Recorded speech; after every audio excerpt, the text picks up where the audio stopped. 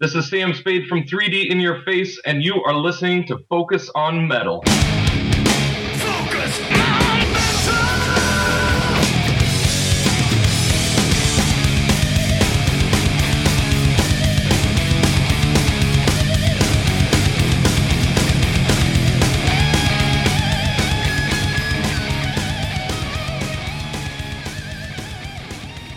Hey, Metalhead, Scott Thompson here, welcoming you to episode 333 of Focus on Metal. Yep, a momentous week as we realize that we are halfway to total evil. But this week, one thing we are not halfway to is summer, at least here in the States. Summer officially kicked off last weekend. And so Richie and I thought we would inject some massive summer flavor into this week's show. And how are we going to do that? Well, we're going to have not one, but two guys from Warrant on the show this week. That's right, Eric Turner as well as Robert Mason. Those guys just put out their latest one, Louder, Harder, Faster. And they will also be hitting the tour and festival circuit pretty hard over the next few months. And they'll be talking about that as well as a whole lot more. So there you go. The whole massive injection of summer flavor for you this week on Focus on Metal. But before we get to that, how about a top-down summertime track of the week?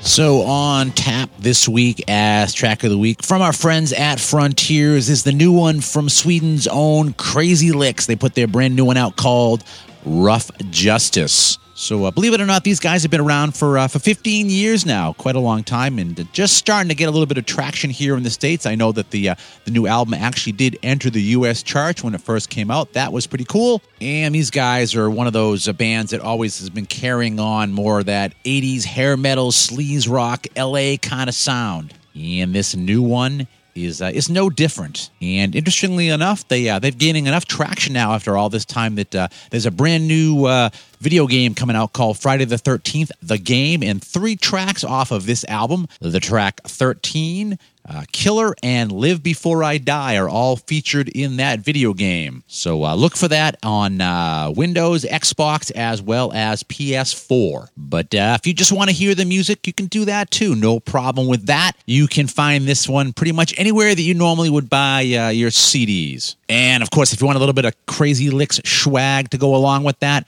you can head up to crazylicks.com. And of course, that's regular old crazy, and Licks spelled Lix. So for track of the week this week, I'm going to play you the single off of Rough Justice. This one's called Wild Child.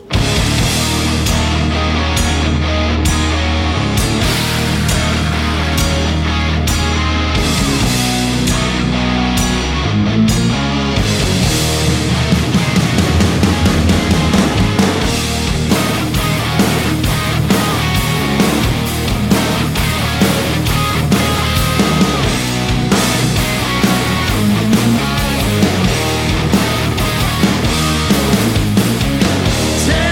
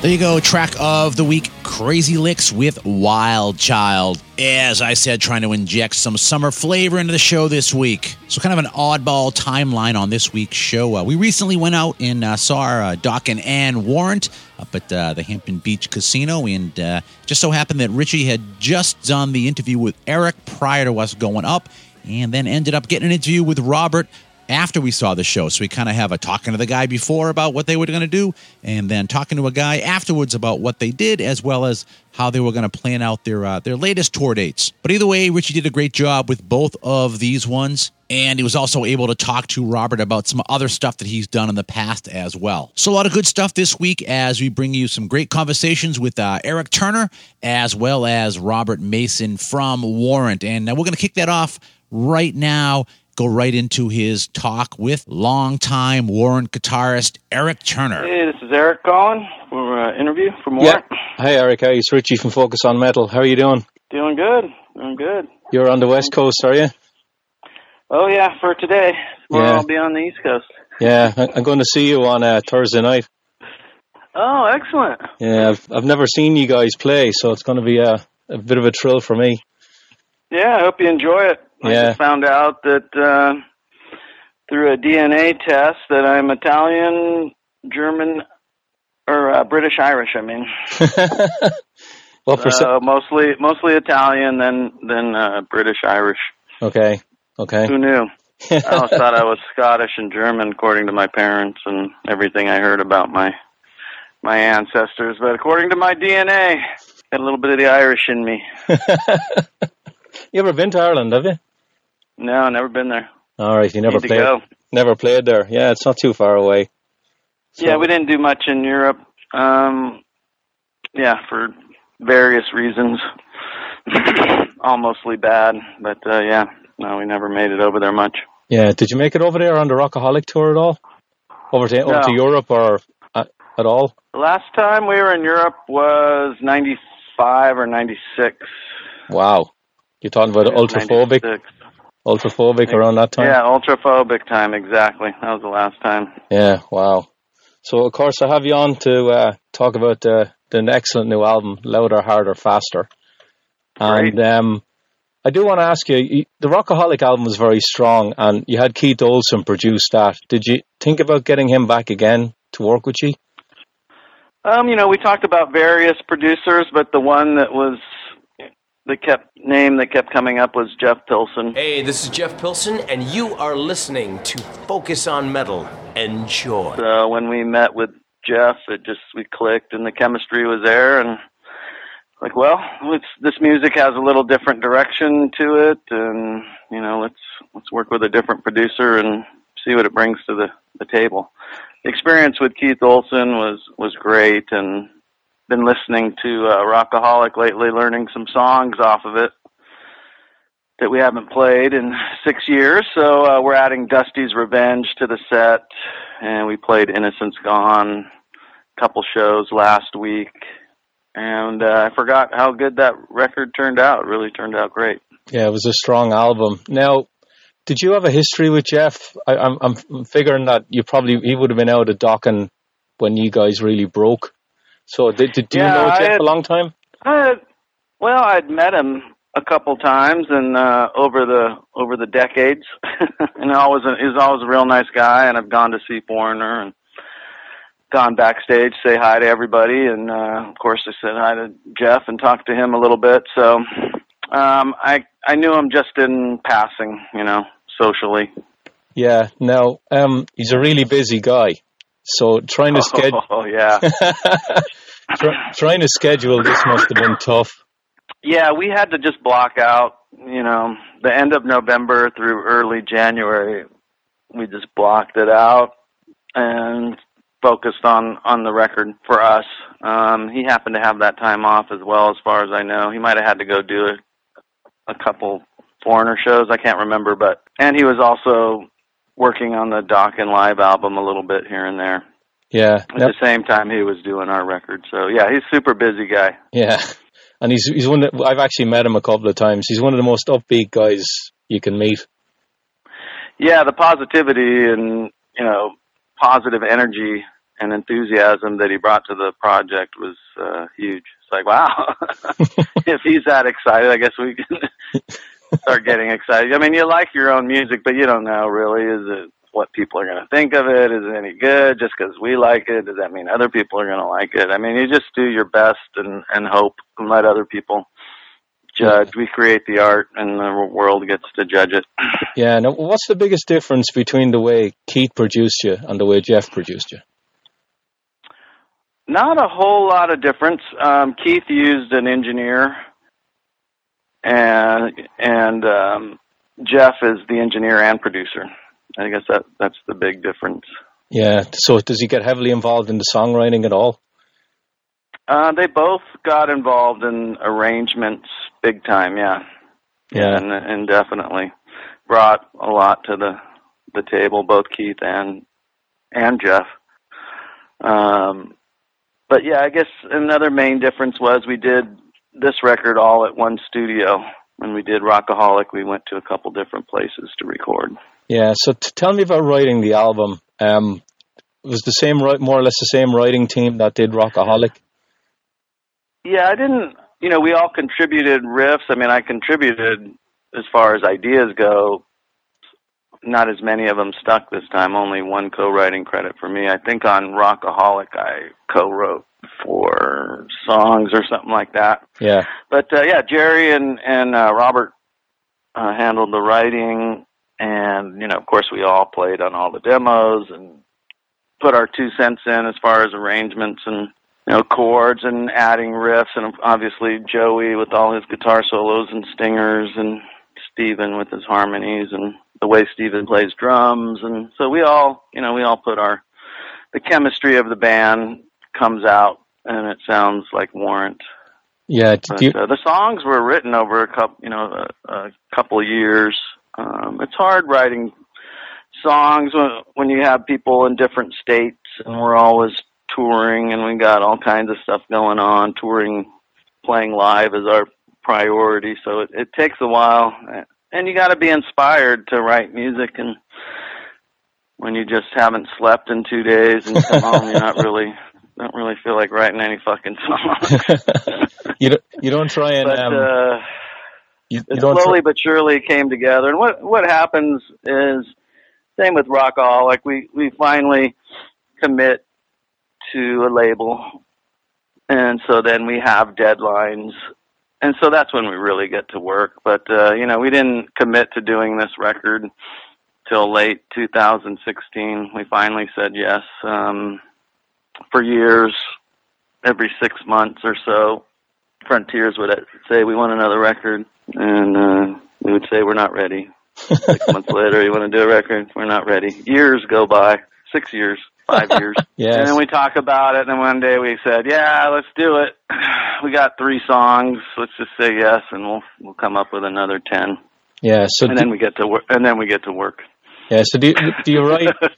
Would you try and work on songs maybe on sound check or something like that, or is it all file sharing? A little bit, very little, but a little bit. I wouldn't say never, but almost never. Yeah, because I've interviewed some people and they say they just can't write on the road, and others say that they can write on the road. Where do you stand in that? We're more of the can't side of it. Not to say that it doesn't happen. Like, once we committed to making the record, we kind of had to. We have to work on stuff. We got stuff to do. We got shit to get done. So we kind of do a little bit. I'll go to Robert's room and he'll play me an idea, or I'll go into Jerry's room and him and Joey are in there, working on riffs, or laying something down on the computer, an idea. Once in a while in the dressing room, maybe, hey, jam on this riff. But that happens about, 3% of the time. Yeah. Do you find, Eric, that the way a lot of fans now, they don't want to hear new stuff, that it's sometimes difficult to motivate yourself to write new music because of that? That never really comes into mind. I mean, when we're doing our set list, we're very aware of what people want to hear, and we make sure that the majority of our set list will be songs from our first 2 records. We'll probably throw in one song from Dog Eat Dog, maybe one song from Rockaholic, and I don't think we'll be playing anything from Louder, Harder, Faster this weekend, but we might. You never know. We might play the title track. We did play it last weekend in Tacoma. We had a special request from the promoters to play that song, so we did. But yeah, we really gear our set list, and we spread out the new stuff far apart to where when you come see Warrant, 90% of the material you're hearing is songs that you know from our multi-platinum best-selling hits. Yeah, do you find in some ways, because, Robert's fairly new to the band, and when you look at the writing credits on the earlier albums, a lot of them were written by Janie, that you kind of have something to prove, that you can actually write the songs, and you also want to have songs with Robert that he can sing that he actually wrote too. Is that, do you find that at all? No. I mean, when we're making the record, we want to write the best songs, but there's nothing to prove. It's two different things, I mean, they're Warrant songs. There was a Warrant before Janie. There's a Warrant after Janie. Then Janie came back and a Warrant with Janie. Then Janie left again, and then there's a Warrant without Janie. We've done 3 records. We've done Born Again, Rockaholic, and now Louder, Harder, Faster. You can just listen to the songs and decide for yourself if you think we're good songwriters or not, Yeah, you look online.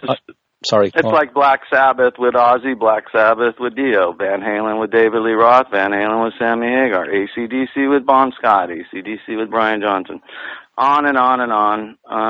Just bands, they make the best music with the best lineup they have at the time, and that's all you can do, Yeah. But we're not trying to prove anything. I don't feel like we have anything to prove. We work a lot, and we're blessed. We're so busy all the time. It's great. One thing I would say about the new record, and I thought the same thing about Rockaholic, was getting Robert Mason in the band was probably one of the best things he ever did, because he sounds really, really amazing on this one. Yeah, he's just one of us, man. We all grew up. We're the same age. We grew up on the same music. We played in different garages in high school and joined different club bands, and we got record deals along the way and grew up loving the same bands, whether it's Bad Company or Van Halen or Led Zeppelin, whatever it might be. We grew up going to the same concerts. He's just one of us, man. So, as fate would have it, thank God, we all met at a show in Rocklahoma, and the writing was on the wall. Janie was on the way out again, unfortunately, because of massive substance abuse and, not showing up to shows, or if he does show up to a show, he can't function, and it was just bad. And we bumped into Robert. His band, Big Cock, was playing, and we're like, hey, man, we might need a new singer. We might need a singer tonight. We don't know if Janie's going to show up or not. No one's heard from him in 3 weeks. He won't respond to anybody. So there you have it. Yeah. So it was fate, I don't know what we would have done if we hadn't run into Robert, but it was meant to be, and he's been in the band for 8-9 years now, so yeah. 2 records and thousands of shows later, we're just moving forward one day at a time, one rock concert at a time. Yeah, so I just want to ask you about a couple of albums just to finish up in the 90s. Sure. A lot of people obviously ask you about Cherry Pie and the debut and maybe Dog Eat Dog. But what are your memories of recording the Ultraphobic album?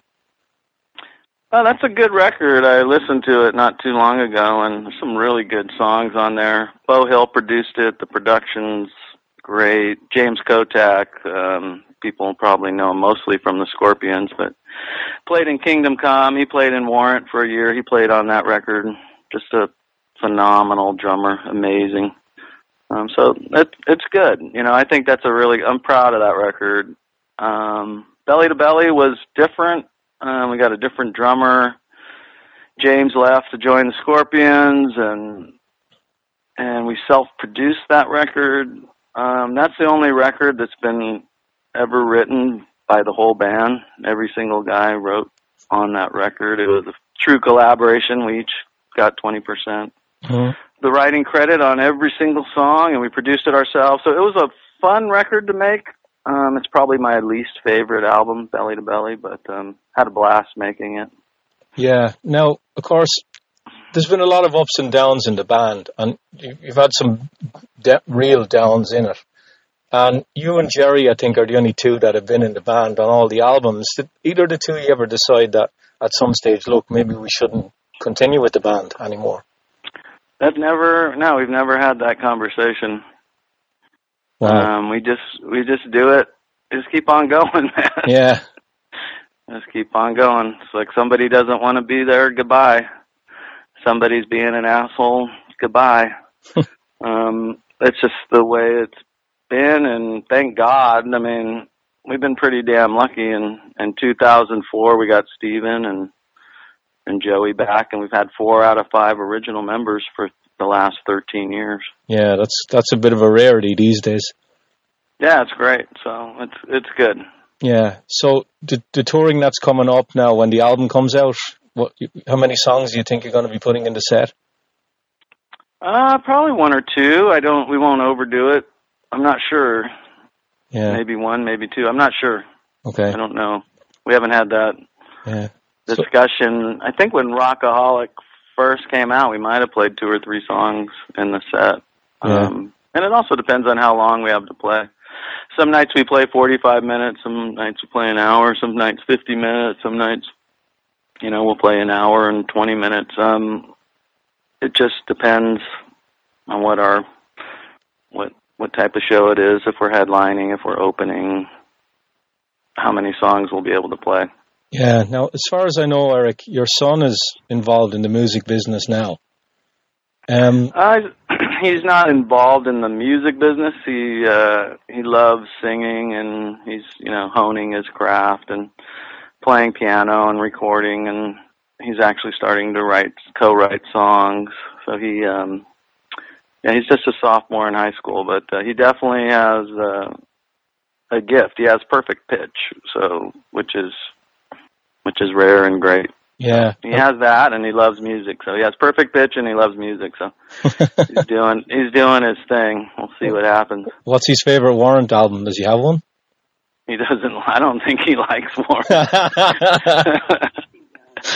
Maybe a little bit.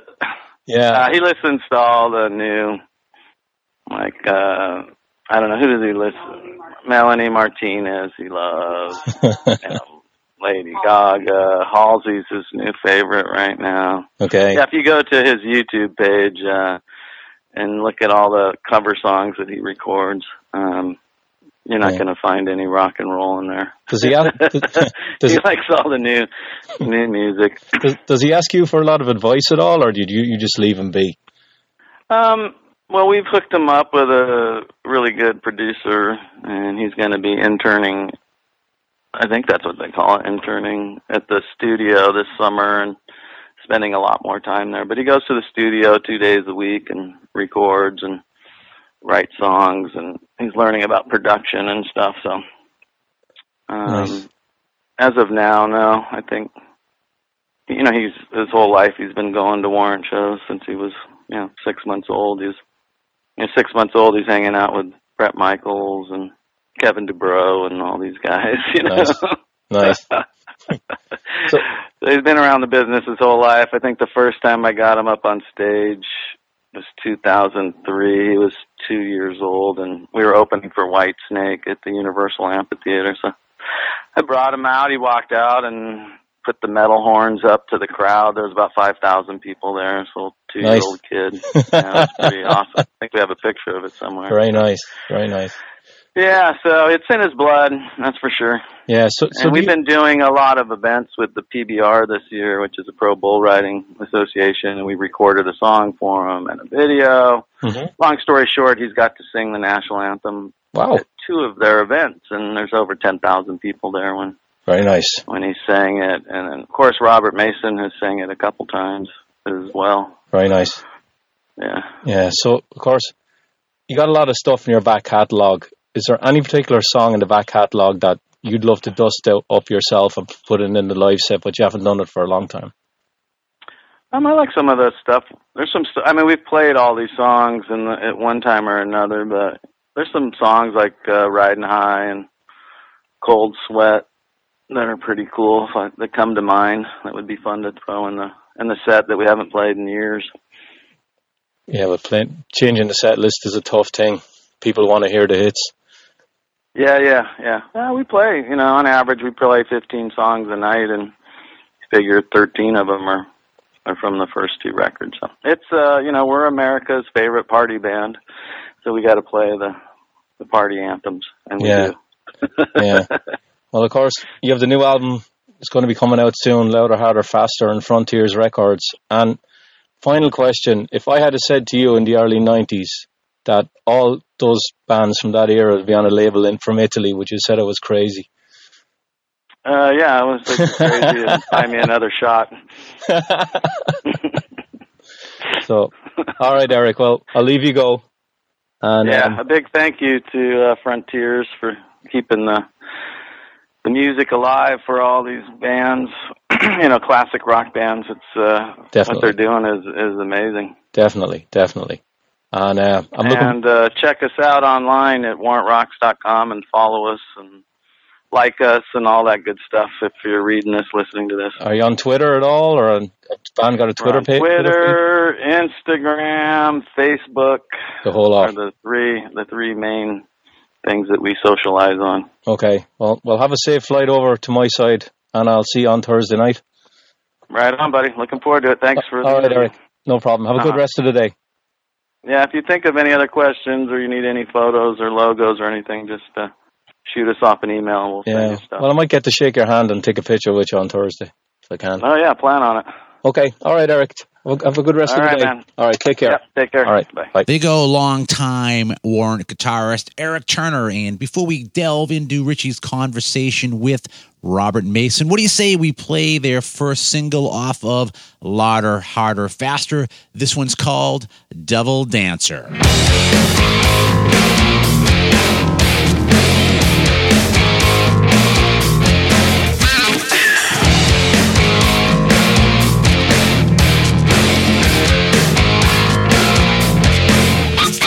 Southbound from nowhere on a flat dirt road, far from the lights of town. There's a dirty senorita on a shiny brass pole, and she knows how to lay it down. You're just a toy for her amusement, and she'll toss you aside. You're such an addict and she knows you're using, but you love the ride. She's the devil dancer. She gets the smoke in her eyes, the dirty down romancer. Don't believe all her lies. Say it, senorita. She takes you down and moves around till your head is a spinning wreck. Ain't got no chance until the dance is over. A rope around your neck. You're just a toy for her amusement, and she'll toss you aside. You're such an addict and she knows you're using, but you love the ride. She's the devil dancer. She gets the smoke in her eyes, the dirty down romancer. Yes, Hi, Richie here from Focus on Metal. How are you? Richie, that was a great guess. I don't get many phone calls from Arizona. There you go. So how you doing? Pretty well, man. I'm like 4 or 5 phoners into my 5 hours worth today. Oh my God, that good, eh? Hey, I'm loading up on coffee and water, so I'll stay hydrated and jumpy. Yeah. How does that affect your voice doing all the phoners? Is it a problem? Well, I'll tell you tomorrow. I don't know. We'll see. I actually have to fly right to Vegas tonight. Yeah. Do first thing TV, morning TV tomorrow with Jerry, and then 2 sound checks, do the national anthem at the PBR event, and then do our record release party. So it's a lot of work, I suppose. I'll just have to take it easy. Yeah. How many songs are you doing off the new album tomorrow night?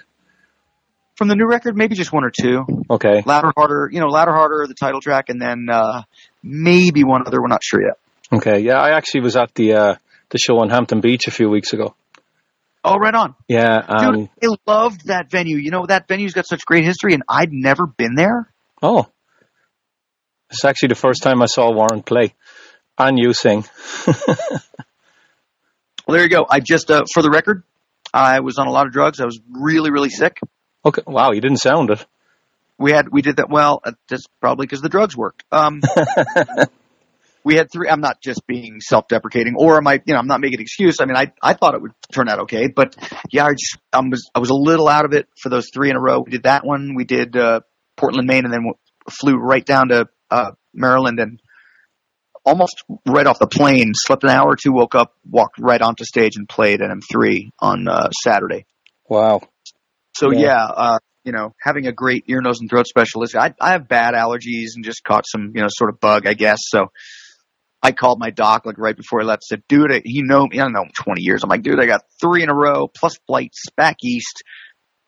Let's, get me something so my nose and my throat works. So yeah, you got Scott Brown on the stage to play Cherry Pie with you. Now, have you ever gotten anyone up on stage to play and it's gone horribly wrong? We didn't do that night, but Scott, you mean you got Scott Brown to play Cherry Pie. Senator Scott. Oh, at that show. You know what? He did a great job. We've had people do it in the past. I don't know about it going badly because, there's 5 of us. We can kind of take up the slack if somebody is near. What you hope for is that, you don't have you don't ask a drummer up that doesn't know the song and it train wrecks, You can't do that. We kind of vet people out before we do that. Yeah. Would you rehearse with him at all at the sound check, or how does that normally work with you guys? Sometimes we do. It's pretty rare that we have people up. Our friends come up and sing background vocals if we're playing with other bands, that kind of thing. The gang's all here kind of stuff. But in the case of Scott, Eric reached out to him. I think he had done a radio show with Eric and our friend Rick Savage. They got to be friends. We all got to be friends. He said, hey, not for nothing, but I can play guitar. Not only am I, a badass and a senator. So we were waiting for the right gig, close enough to him. He also came down to M3. Oh. So we got to have a little, band room with the door locked, political and social discussion with him, which is cool. I know it was great. And I made a new friend, so it was great. But yeah, he played really well. I think he had sent a video to Eric. Here's what I know. Here, I can play Uncle Tom's. I can play Cherry Pie. This is what I can do, and the invitation went out. Yeah, I think he got up on stage last year or the year before with Firehouse up there as well. Yeah, man, he's a rock guy. Yeah. Who knew? Yeah. Who knew? Yeah, so before I get into the new record, Robert, I do want to ask you, did you know that the self-titled Lynch Mob album is 25 years old this year?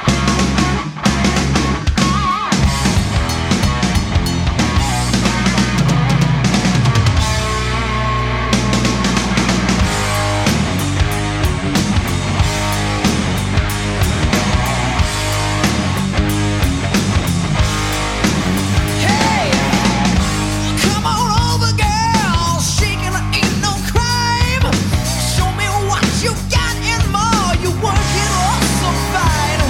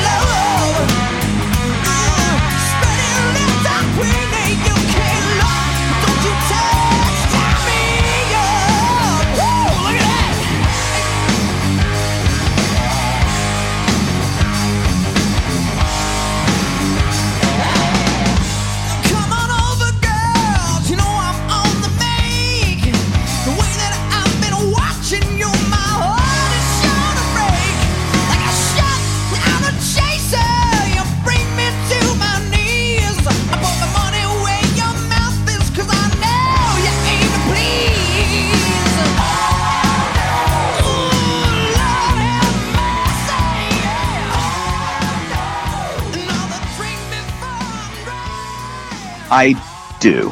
That was made evident to me by, I can't remember who, but somebody, or whom, rather, sorry. Somebody called me when it happened. It's like, hey, man, check it out. They sent me the album art. It's like 25 years, dude. Check this out. Yeah, wow. I was a baby. Yeah, steep learning curve for you on that one. Yeah, I had been through a record deal back east with Epic Sony before Lynch Mob that had stalled, and then the president of A&R who had signed us moved on to a different company, a different wing of the company, and we kind of got shelved. So I'd been through the record company thing before and had played in a bunch of bands, written songs, blah, blah, blah. But yeah, Lynch Mob, my first big barbecue. You know, I heard about it. I flew out, auditioned within like a week, learning the songs on the way. Like, you know, I had a 3-hour audition where we went over not only all the Lynch Mob songs, but a couple of Dawkins songs, some Led Zeppelin songs, a couple of Queen songs, and then demos for the new record. Like, George kept playing me riffs for me to sing over, and we recorded all that. So when they were like, okay, you can be in our band, we actually had the basics of what was going to be that Lynch Mob record, a lot of it from that first audition, and it ended up being a rehearsal. Wow. Yeah, you know, I mean, musically, obviously I wasn't singing a bunch of lyrics, you know, but just like scatting melodies over George's riffs and the band playing. Because the audition descended into, well, we don't know any more songs in common. George just started playing, well, what would you sing over this? You know, kind of slyly getting me to give him what I would do on a record over, you know, all these new, fresh Lynch Mob ideas. Yeah. So, like, I interviewed Keith Olsen, and we talked about that record. And yeah. What are your memories, and how did you feel when you brought Glenn Hughes in to help you? Like, that to me would be like, oh my God, it's Glenn Hughes. I actually requested that. Oh, okay. He didn't actually say that. Well, we kind of came upon it at the same time. I knew he was using Glenn for some, you know, background stuff, and I knew he knew Glenn. I had met Glenn a year before I was in Lynch Mob, a year and a half before, in New Jersey at a place called the House of Music in West Orange, playing with Glenn was playing with Pat Thrall, and I was a fan of the Hughes Thrall record, Trapeze, you know, Deep Purple, like all the stuff that Glenn had done. So we met and talked briefly then, and then, you know, as chance would have it, his name came up while we were recording. I said, oh my God, dude, I love that guy. That guy could do no wrong in my book. He said, well, I can get him in here. I'm like, yes, do it. So he and I kind of went over a lot of, I mean, I told him there's no way you're not singing backgrounds on a track or two. You have to. I got your voice on this record, Glenn. It's going to happen. You know, and he laughed.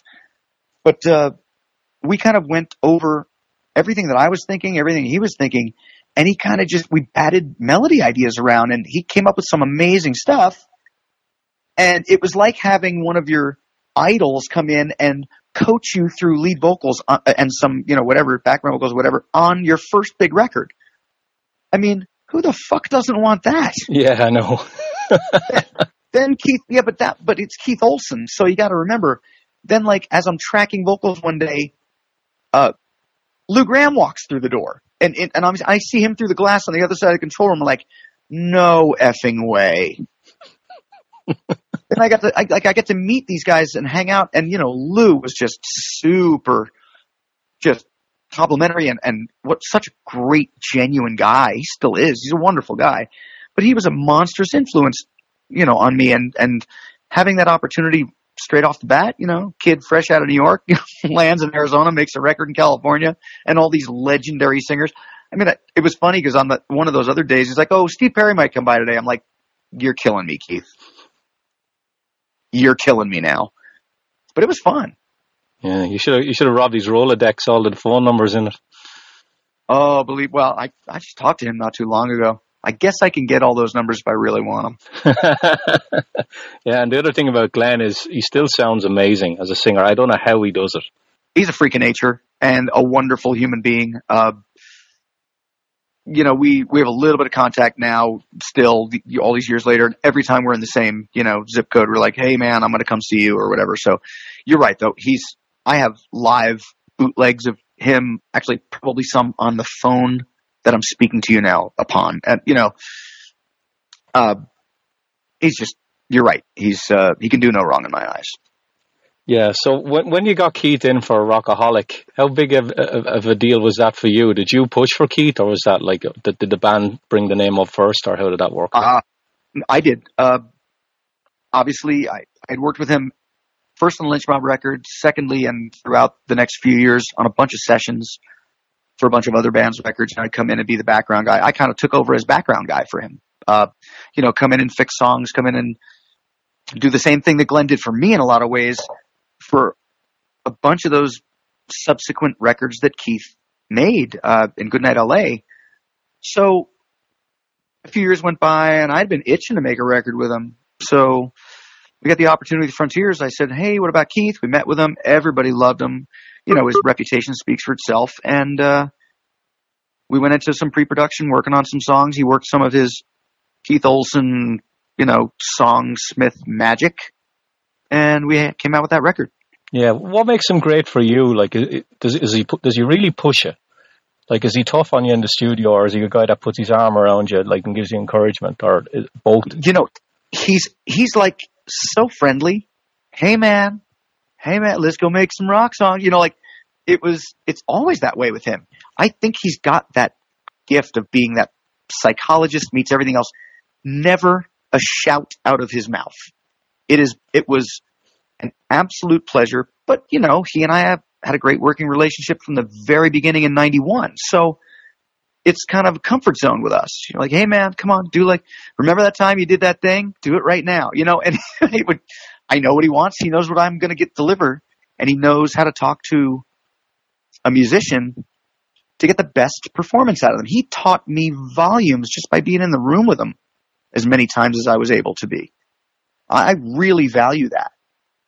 So, the quick answer, honestly, super easy. Super easy. Like Jeff Pilson you got for this record, did you know him at all? Jeff and I met in early 90s because of my thing in Lynch Mob. I think I met Jeff right after I met George, within a few months being in Lynch Mob. So we'd never worked together, but been, mutual admiration society. Like, hey, you're talented. Hey, you're talented. Oh, you're a nice guy too. Oh, what the hell? So are you. Hey, let's work together someday. So Jeff had done a few songs or a few records for the Frontiers guys as a producer engineer, and I knew he had a killer studio. We had a bunch of friends in common, and it just was it just fell into place at the right time.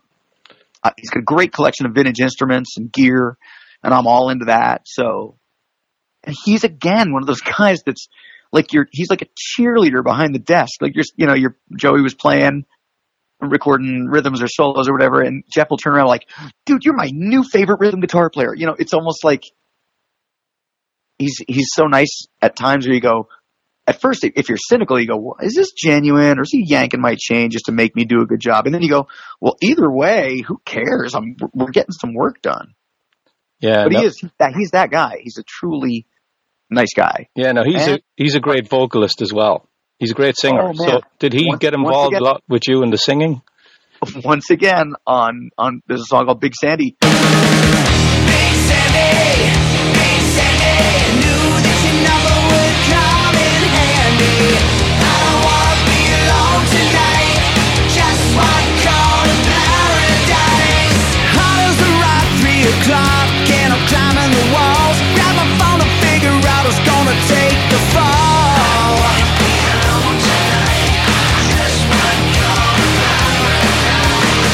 Across a picture that I took of a truck stop wall. Just a number and a name was all. Nothing that I wouldn't do just to get a taste of you. Big Sandy, knew that your number would come in handy.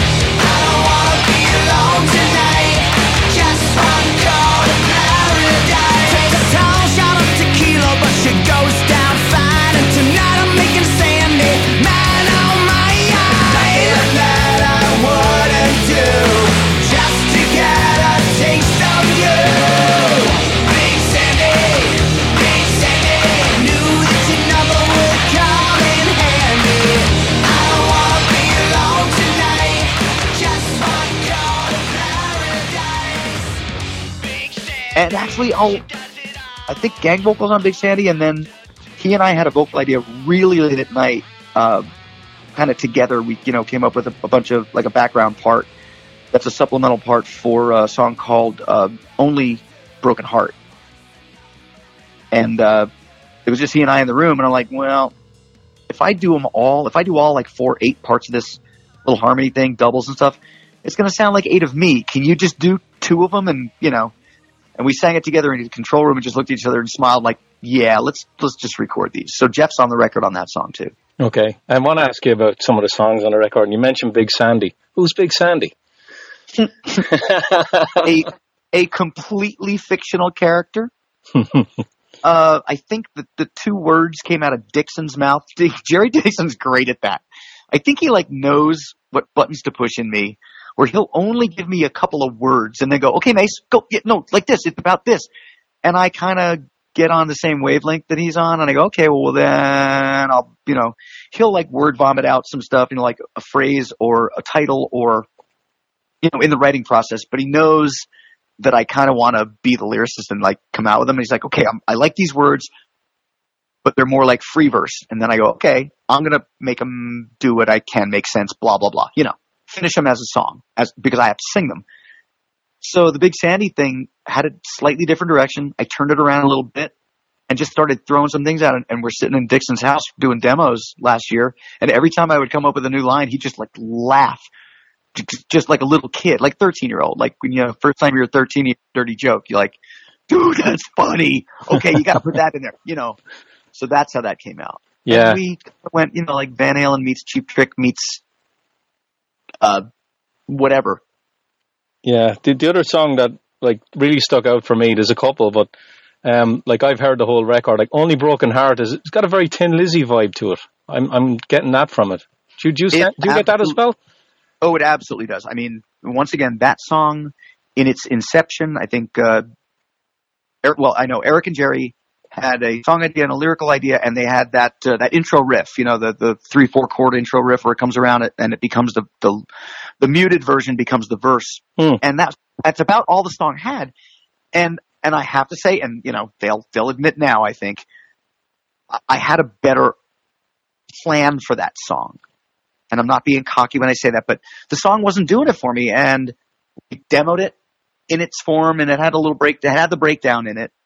And had some other things, and it's like, God, it's really not doing it for me. And I was sitting with an acoustic at my house while we were in the last stages of pre-production. I'm like, God, I know there's something better in there. And I'm not kidding. Half a bottle of wine in me, and I plugged a Les Paul into one of my amps, and I'm like, I don't play loud music normally at my house, but I've got a few, cool old vintage amps and guitars I plugged in and played pretty loudly, and then banged out the pre-chorus section where it goes to D, and then the chorus almost intact. A little Jeff and I and the band changed it a little bit in pre-production to make the chorus basically better. But me with a half a bottle of wine in me, and then the story of the song came out, and so I come to pre-production. I said, hey, that song? Well, I wrote a pre-chorus and a chorus for it. Oh, and I changed the lyrics. Oh, and it's got a different title. Oh, and here it is. And when I played it for Turner, he's like, oh, dude, the chords are awesome. And then when we put it all together and I sang it the first time, I swear to you, I completely went full on Phil Lynott, in the mic at pre-production on a couple of those parts, because that's what it did for me too. And I'm a huge Thin Lizzy fan. So, and those guys like the Black Star Riders guys are all really, really close friends. I honestly sent that song in its raw form, I think 2 nights later, to Damon Johnson and said, dude, is this okay? Because he knows how much I love that stuff. And he's like, oh, this is awesome. Is this on your new record? I'm like, oh, well, God willing. Well, we'll see. Obviously, I sang it like me. But you can't help but hear those chord changes and the melody. But, man, that's amazing songwriting, And I guess in the most faithful and loving way, you pay tribute to that in your influences, and you can't help but wear them on your sleeve sometimes. Yeah, I think I've read some of the interviews so far, and they're saying that the album is a little bit different than maybe the earlier ones. But you got 4 different. You got the 4 musicians. They're all older. You're obviously your second album with the band, and you're bound to go in a little bit of a different direction. Like another song that sticks out for me is You and My Life. That's a very Beatlesque song. It's not. I wouldn't call it a power ballad. That's another great song that sticks out for me. Well, thank you. Another one. I wrote that real quick. I wrote that with a really good producer, songwriter, Nashville guy who's like, multi-million selling records and songs to his credit. A guy named Joe West. Joe and I had written a few times before on my Nashville trips where I try to become a better songwriter and broaden my horizons. Banged it out on my piano in my house one morning with just a melody and not really lyrics. And thankfully for iPhones, I made a little audio recording, text messaged it to him and said, please tell me this is not crap. And he sent back within a minute. He's like, get on a plane, come here. Within obviously within a week or two, we're sitting in his studio barn and he's like, okay, I got this. And he had that, I love to watch you in the morning in the mirror, that kind of thing, the opening line. And within half hour, 45 minutes, that song was done. Wow. It's simple. I wanted that, maybe not Beatles, maybe Wings, like Maybe I'm Amazed meets like something Edgar Winter would do off of They Only Come Out at Night or something like that where it's got that cool raw connection. Jeff Pilson had just bought a piano.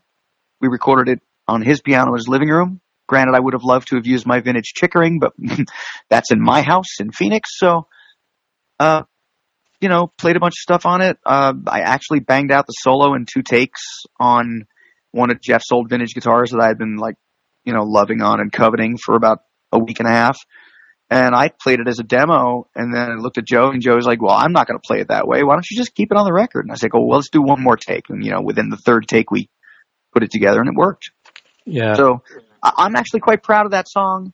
The band had been wanting me to do a piano ballad for a long time. I've written a bunch of them, and that one just kind of fit. Like, for me, this record almost has a late 70s vibe to it rather than, any other thing, probably because of just, organic songwriting and vintage instruments. Yeah, you mentioned that song came together pretty quickly. Was there a song that was really difficult to get done on this one? Shoot. That's an awfully good question. I'd have to look at the track listing and refresh my memory. What happens? Some of them come out in a minute and, out of a dream and you're done. I'm sure you hear this from lots of songwriters. And some of them you labor over. Honestly, the ones that I've labored too much over, I don't take much stock in because I want to put it away after a while. For me, if it doesn't come out, I'm not lazy, but for me, if the initial idea doesn't really catch me, I'll just shelf it. Come back to it later. Yeah. Yeah. So I just have a couple of questions, Robert, before we go. Was there a particular gig or a particular song you wrote when you felt like you were really comfortable being in Warrant now? Or were you just comfortable from the get-go, from the beginning? Well, the guys were friends. Warrant took Lynch Mob out 92, 93 to support, direct support, like an arena tour off Dog Eat Dog. So we were friendly. Lane and I were friends from 91 on when I started making the Lynch Mob record. So, being in that band, granted, you step in, you go, oh, okay. The typical, everybody has preconceived notions or think that, they're big shoes to fill and the whole thing. And I do accept and acknowledge that. But I'm just going to be me, and not in a cocky way, but I go in and I'm like, look, I'm going to pay faithful tribute to the legacy and the songwriting and the spirit of the band that fans love, but I'm me. So there's a certain element of me that's going to show through no matter what. Fans became pretty accepting pretty quickly. You're going to catch your fair share of hate, but, I take it, I consider the source when I hear that stuff. Yeah. Man, a particular song, I don't know. You mean from the old catalog? No. Maybe there was a song on Rockaholic where, I'm writing new stuff with the band now. I don't know how this is going to go. And then you did one song and you went, now, right, I know I can write with these guys now. So when I brought them, I brought them 6 or 8 songs pretty much intact. I think 4 or 5 of which ended up on the record for the Rockaholic record. I think Home came out. It was really personal to me. Very, very simple. It's almost too simple, that song. The way Keith ended up treating it was really cool. Maybe that song or Show Must Go On that record, was kind of cool. It came from just a riff I had. The fact that the band just accepted those things and said, man, okay, these rock. Like there's a validation and acceptance in those 4 guys saying, well, shit, you did this in your home studio yesterday? This is awesome. I think we can record it right. Like, let's all do our part, and make it our own, but let's record it just like this. Even the arrangement. I think making that record was validating for me. Yeah. Just a couple of quick questions. A lot of fans, you know, they might know the videos, they might know the band, but they mightn't actually know the band members. Has people come up to you in the last couple of years and called you Janie by any chance? One or two drunk guys at the state fair, maybe. Okay, I'm just curious. I mean, because a lot of bands. I don't hate on people for that. Look. If the only thing you have is that old image of the Cherry Pie video, and a blonde guy shows up with blue eyes and sings those songs, and you don't know any better, you know, who am I? Who am I to yeah. You know, I correct people every once in a while, but I've never had anybody say it, you know, where I feel like it's taken in a bad way. Yeah. No, I just figured I'd ask you because a lot of bands out now, they don't all have the members that were from the MTV days, and you know they. Right, sure. I mean, you know, they lost Janie. Janie really, you know, couldn't continue. Nobody wanted to see him pass away on the road. It was the right guy at the right time, and you know, this is the way Warrant is now. You know, I've said it a billion times. I was a fan first, and I do my utmost to put on the best show possible. Yeah. But you're right. Like, and we have 4 to 5. I mean, that's actually saying something. That's really good.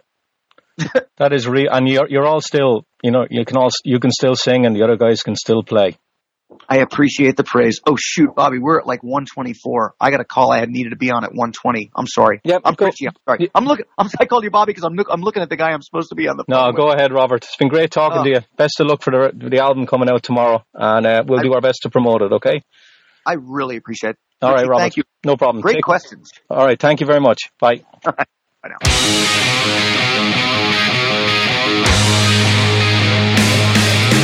9 o'clock, time to get ready. Turn up the radio, hot and heavy. Can't be late, racing out the door. Get behind a wheel, put the pedal to the floor. Get in sight for the freak show ride. Set this town on fire tonight. She got one thing on her mind. All she can get, I know she'll find it. Give it the cane, tap the roster. She won't smell, don't have to ask her. Going to the show, ticket in a hand, waiting all year to rock with the band. Running to a seat, too loud to talk. All the down boys love to watch that walk. Throw some metal, show a little skin. Looking for some trouble if she can get in. Come with me, I know where to go. I know what you like, I know you want it. Give it the gate, turn up the master. She won't smell, don't have to ask her. She got me up on 10 dimes across that lane. My head stuck in a spin, now I'm feeling fine.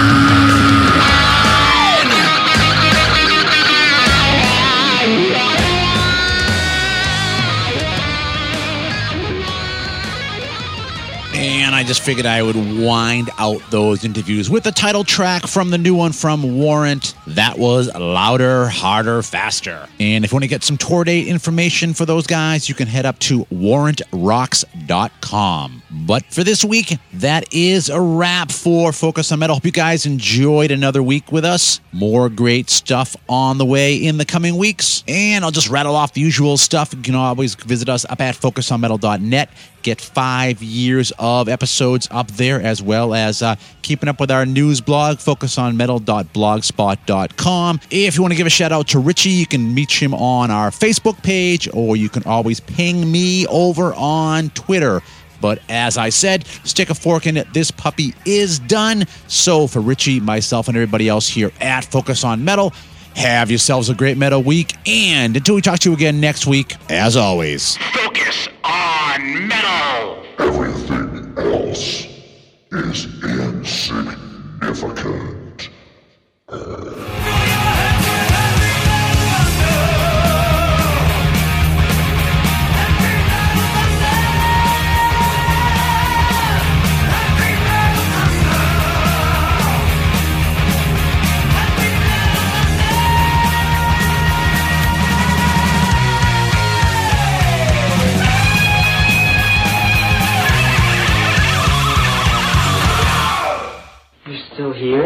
It's over.